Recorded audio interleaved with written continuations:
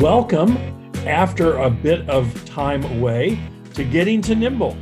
I'm Bill Smoots, a pastor. And I'm Sarah Bariza, a writer and musician.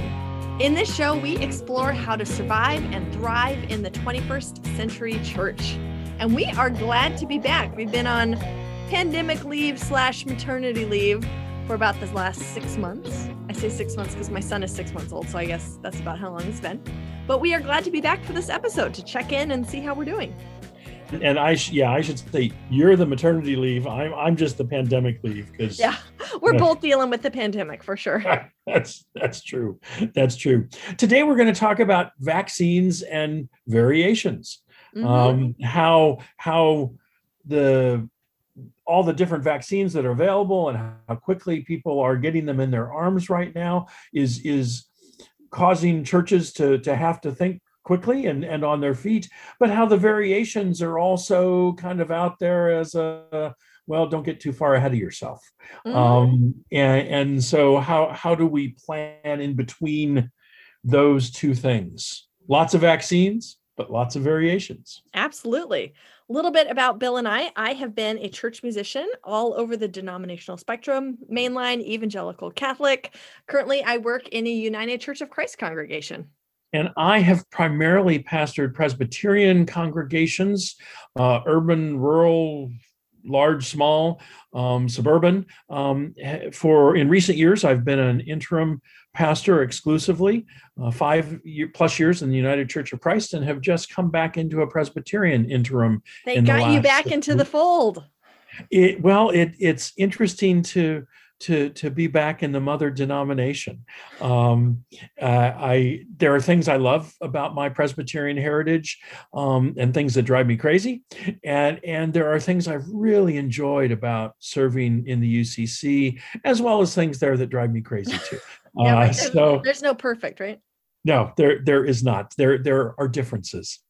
And so it's nice to be back, and exploring some of my Presbyterian heritage with new eyes, with that wider UCC experience that both helps me appreciate my Presbyterianism, but also says these are places where Presbyterianism really needs to be pushed. Mm-hmm. Mm-hmm. Cool. So, vaccines and variations. I tell my 4-year-old, and I'm like, oh, well, I'm going to be like the last person vaccinated. Or he'll hear me saying that to someone. I'm going to be the last person vaccinated. And he's like, oh, Mom, why are you going to be the very last? And I, explain it's a figure of speech. And I just mean I'm in my 30s and I don't have comorbidities. And I'm just going to be in the last tier, buddy. I'm not an essential worker. But many, many people in our churches have been vaccinated. That's right. A lot of folks over 65, a lot of healthcare workers, essential workers. Yay. Yes. A lot of teachers that are going to start getting vaccinated soon if they aren't already. Mm-hmm. And that's wonderful, and good news. And I'm so excited, but it's also beginning to put pressure on church leaders and church staffs to say, so what are you going to do? When are we going to open up? Mm-hmm. We've been doing this for a year now, and we are stir crazy and chomping at the bit and ready to be out. Not that we don't want to keep people safe. We're just ready for something different. And we're so we're done with this. Yeah. We were done 6 months ago. That's right. I led an annual meeting, moderated an annual meeting of the congregation where I'm serving just this past Sunday. Mm-hmm. And one of the questions from one of the older members was, so when are we opening back up? And I think this individual spoke a question that was on the minds and hearts of many people. And I was trying to say, we're looking at ways that we can do this creatively, but we're also so close to having a larger level of safety for everyone, and we don't want to damage that possibility with our impatience. And he said, yes, but when are we opening up? And I get where that desire comes from. And I think because of the speed, I was shocked a couple of days ago when The president said, okay, every adult who wants them can have a vaccine. Will be able to have a vaccine by the end of May. Okay, suddenly my timeline is needing Yeah. to change a little Oh, I bit. am so excited. It's exciting, but it also means, we thought we might get away with our current approach a little bit longer until there was a larger degree of safety, and suddenly that timeline's getting short. Yeah. And so how do we respond to that creatively? And I think that's one of the challenges for a lot of church leaders right now. How are we creative and nimble in the middle of this fairly quick march to vaccination after a year of everybody sitting around waiting?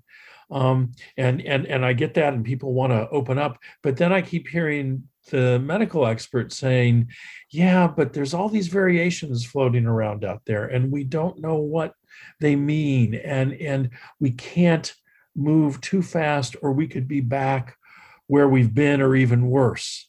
And so as a church leader, I feel caught in that bind right now, and feel like a part of my job is managing congregational expectations and staff expectations and my own expectations. Yeah. How do all these work together in a way that is faithful, that is healthy, and let us not forget our title, in a way that is nimble? That's where I'm pondering a lot these days. I'm really feeling that ongoing pull to be nimble, because I'm a capital P planner, and I don't know what I'm doing for music in May. I don't even know what I'm doing for Easter. Well, that's got to be killing you, Sarah. Well, except not really. Like, I've really had to months ago just say, well, I'm going to do what I can do, and frankly have a very clear sight on the fact that my self-worth is not tied to like that quality, that excellence in the way that I would probably mistakenly have felt in the past. Like, I don't have that same sense of like, if it isn't perfect, that's on me and I didn't do a good enough job. I've really grown in realizing what I think was true before, which is that you do your best and then what happens happens. And I feel that this pandemic has really helped me see that, yeah, I do my best and I do what I can, but I don't know exactly how things are going to go on Easter. I don't know who's going to get the vaccine and then not feel good and then not be able to show up. And I can't control all of those. I can't control any of this really. And I can be nimble. I can show up and do my best and give myself some options. And it's going to happen how it happens. And my self-worth, my personhood is not really part of that. My self-worth isn't open to change because of how things go down on Easter Sunday or what have you. And that's new learning in the past year, or new I think realization. So. I think more like a kind of deepening into that that sense of like, you do your best, and in this case, I really do mean like in that sense of being nimble. You plan for what you can plan for, but at the end of the day, like, who knows how it's going to really go, and so how it really goes isn't necessarily isn't as connected with who you are in the sense of like you being a hard worker or a good musician or a good preacher or whatever those things is that feels like really tied to who you are as a person. Like, oh, it's important for me to be this kind of way. Doesn't always translate, right? Yeah. Now, let me ask you a question to kind of to push along this, and as set up for this question, I should say, if you haven't listened to us before, Sarah and I were colleagues a couple of years ago in one of my interim journeys, and so I know a bit about the folks that she works with and the choir she leads, and I'm wondering if what has really been important to the folks in the choir is not so much the music they've been able to do or not do, but the relationships that they've been able to keep together, and your role in helping them stay connected. Is that make sense? Yes. I have always seen my role in leading the choir as a pastoral role, in the sense of I am shepherding a group of people within the congregation, and like our job is to make music, but ultimately, like, the spiritual purpose here is in caring for this group of people. And that to me means making room for relationships and deepening relationships there. And yes, music is a big part of that. Making music together is a way of being in community. That is a practice of community, right? But that's not the only practice. And in this past year, we have really strengthened our relationships as a choir. And I really think our call on Sunday morning, we have a Zoom call every morning, we just chat. And that has been such a touchstone of joy and of health through all of this. We've carried each other emotionally through this. And that said, though, like, we are really ready to be singing in person. Oh, and I know you are, because you work with such great musicians. And it's such a joy to sing together with people. Yes. And that group really does take joy in their singing together. One of the discoveries that I made over the course of this, the church I was serving as an interim last summer, where we were able to do some outdoor worship because they had great outdoor facilities. And we were doing kind of a modified morning prayer, maybe 20, 25 minutes. It wasn't very long, but what it offered was for people that really needed to get together. It offered them the opportunity to stand around afterwards at a distance, wearing their masks, and talk to each other. And I think I could have juggled and turned well, I can't turn somersaults. It wouldn't have been pretty, but I think whatever the worship wasn't as significant as that time of connection, of community, of people being able to just enjoy the fact that they're disciples together, and there's friendship in that discipleship, and deep love in that discipleship, and that they were missing that as much as anything. This is making me think of the services that you and I, Bill, have built with our colleagues where I currently work, where we would invite people to talk with each other about questions within the service, and how spiritually rich that can be, making that room for conversation in a specific way. It's not that we want a cocktail party. I don't ever need to go to a party like that. I do not like walking around being like, so who do I talk to next? This makes me feel awkward. No, but that kind of guided, you're going to chat with somebody about a specific thing. Yes. Man, how great that is. Well, I remember the Sunday we invited them to write haikus and then share them with each other, and how fun. Into that they got with one another.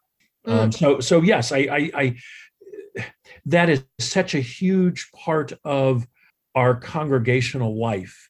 And while I think we've known that, I mean, certainly I've known that over the years of ministry, I know that in a new way, or in a deeper way, in a more, this isn't just socializing. This is really an aspect of the faith journey, that togetherness, and that reminder that, God really does speak to us as a people, more so than just individuals, and that when we forget that, we're in trouble.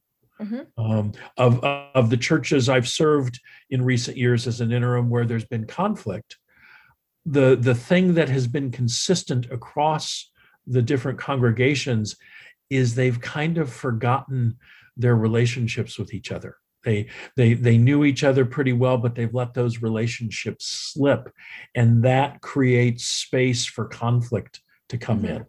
And so this past year has been a reminder in ways of the need for those intercongregational relationships to be vital, and life-giving if a congregation's ever going to stretch beyond its walls, if a congregation's ever going to challenge itself in its discipleship. So we're thinking forward. And of course, we aren't the medical experts. We're not, who knows how the vaccine rollout will actually go, all those kinds of things. But we know that very soon we're going to be, quote unquote, back to normal, in the sense of we can be in person. We can do the things, we can sing, we can whatever, right? I mean, I say we know. I'm an optimist. It sounds like we know that we know. But what you're saying about community is making me think, well, what could that look like? What can that be?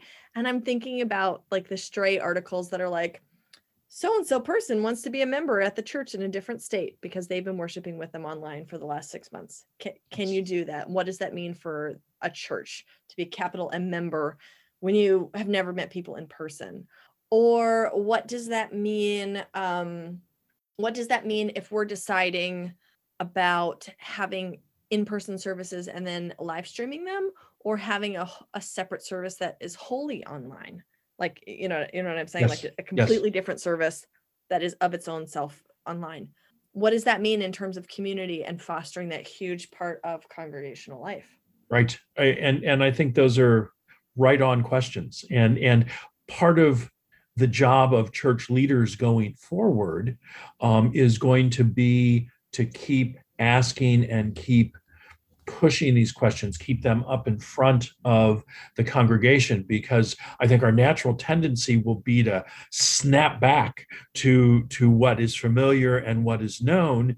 But yet I think we all know deep down within that we can never be the same again. We can't, as individuals or as congregations or as a culture, go through something like we've gone through and just assume we can go back and it be like it was. One of the questions we've been dealing with in my present congregation, we had a worship meeting earlier this week, and we were saying, how do we acknowledge when we come back in that there'll be lots of empty places in the sanctuary, not necessarily from people who've died of COVID, though there are a few instances of that, but mostly it's people who have died during the pandemic that had occupied that particular pew for the last 30 or 40 or 50 years. What's it mean to suddenly not have them in the space any longer? And not have had huge funerals for them either. Correct. Almost nothing.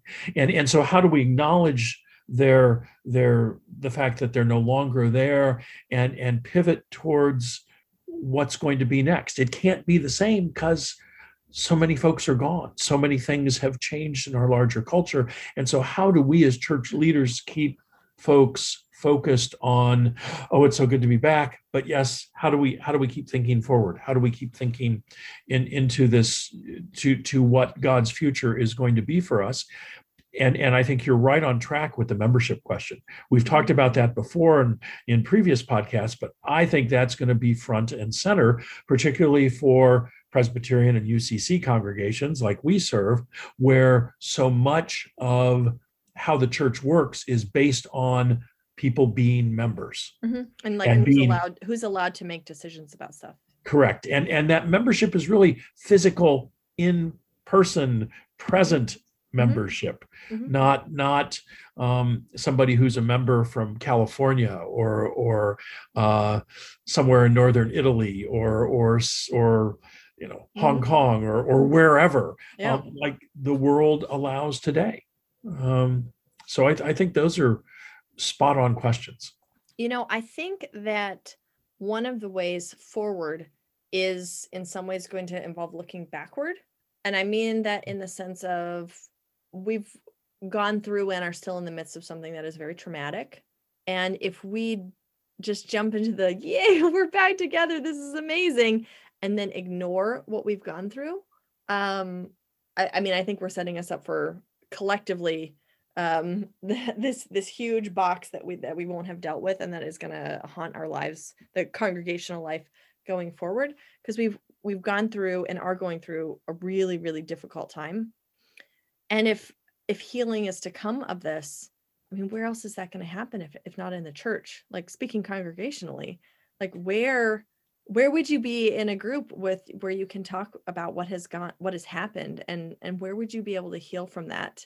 Unless you're doing like individual therapy, shouldn't that be the church? Most church professionals will have at least a passing understanding of family systems theory, and we know that when we ignore stuff in our family systems, it's going to come back and bite us, or it's going to stay with us and need to be addressed. And so if we go back as a church from a systemic point of view, and don't pay attention to what we've been through, don't pay attention to the sense of loss and mourning, don't pay attention to the new kind of glimmers of light that have come through this experience. If we don't pay attention to those things going forward, we're going to be in a world of hurt. Yeah.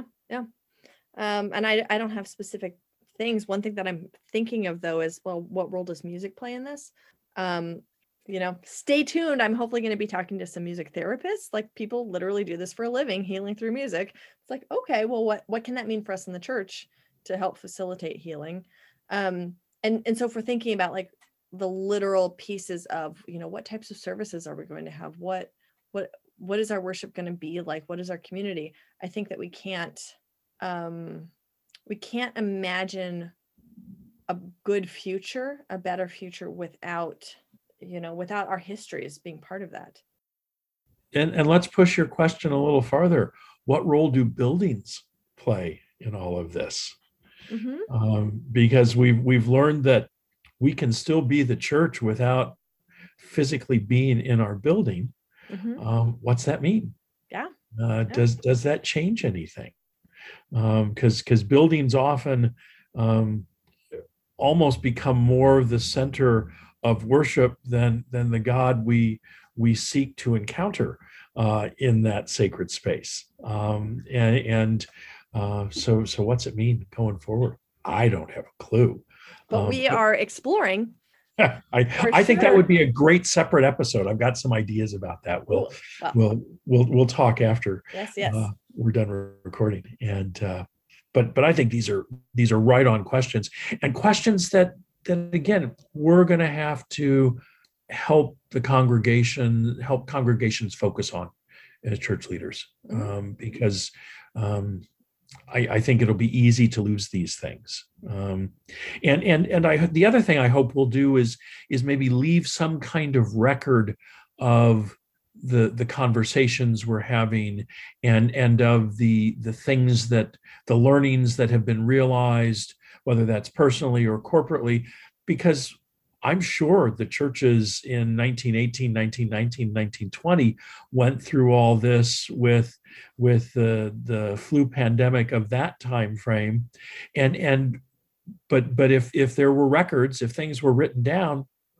they've been lost, or we couldn't find them to pay attention to, and I can guarantee that the church will be dealing with this again in the future. How can we help going forward by the records we leave, or the conversations we have in some format that people can access?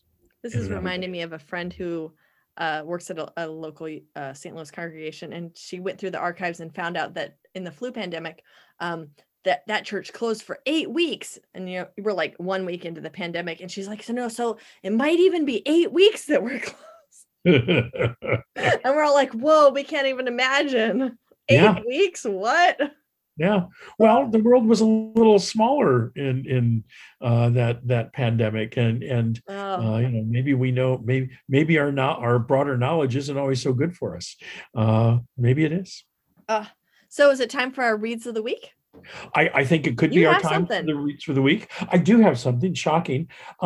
I picked up a little devotional booklet for Lent because it's written by one of my favorite professors, Walter Brueggemann, A Way Other Than Our Own.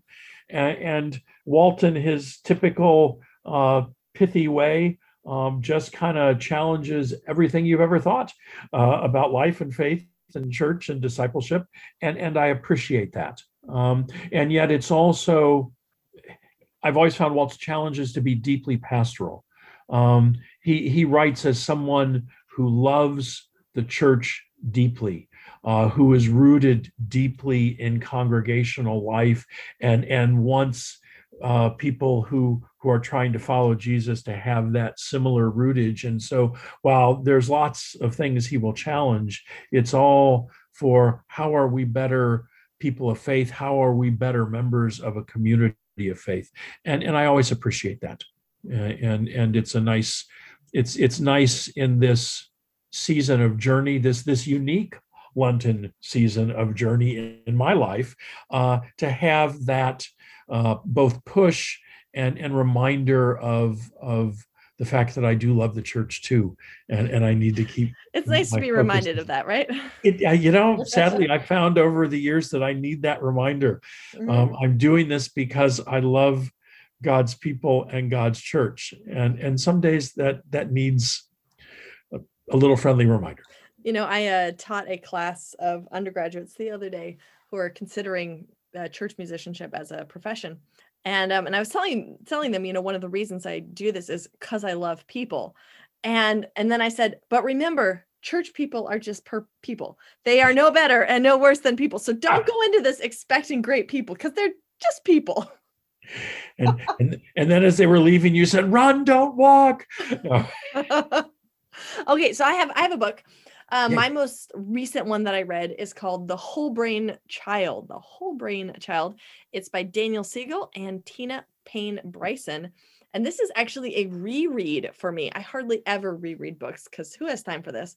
But I read it probably when my older son was an infant. And I was like, okay, time to refresh this really great research-driven guide to parenting small people, and learn how their brains work and how brains grow throughout their lives, and what I can do as a parent to help my children develop empathy and kindness and confidence through an understanding of their biology.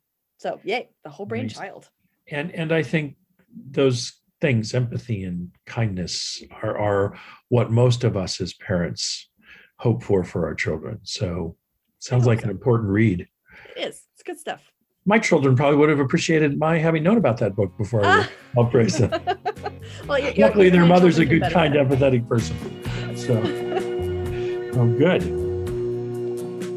That's it for this week's installment of Getting to Nimble. Look for new episodes sometime when life and pandemic makes things possible. You can find show notes at sarahbereza.com. Is there a dash in that, Sarah? There's a dash. Okay, so Sarah, SARAH-Bereza, BEREZA.com. And if you're enjoying the show, please share it with your ministry buddies and review the show wherever you listen to podcasts. We would really appreciate it. Yes, we would. I am Bill Smoots. And I'm Sarah Bereza. Until next time, keep it nimble and keep it legal. Amen.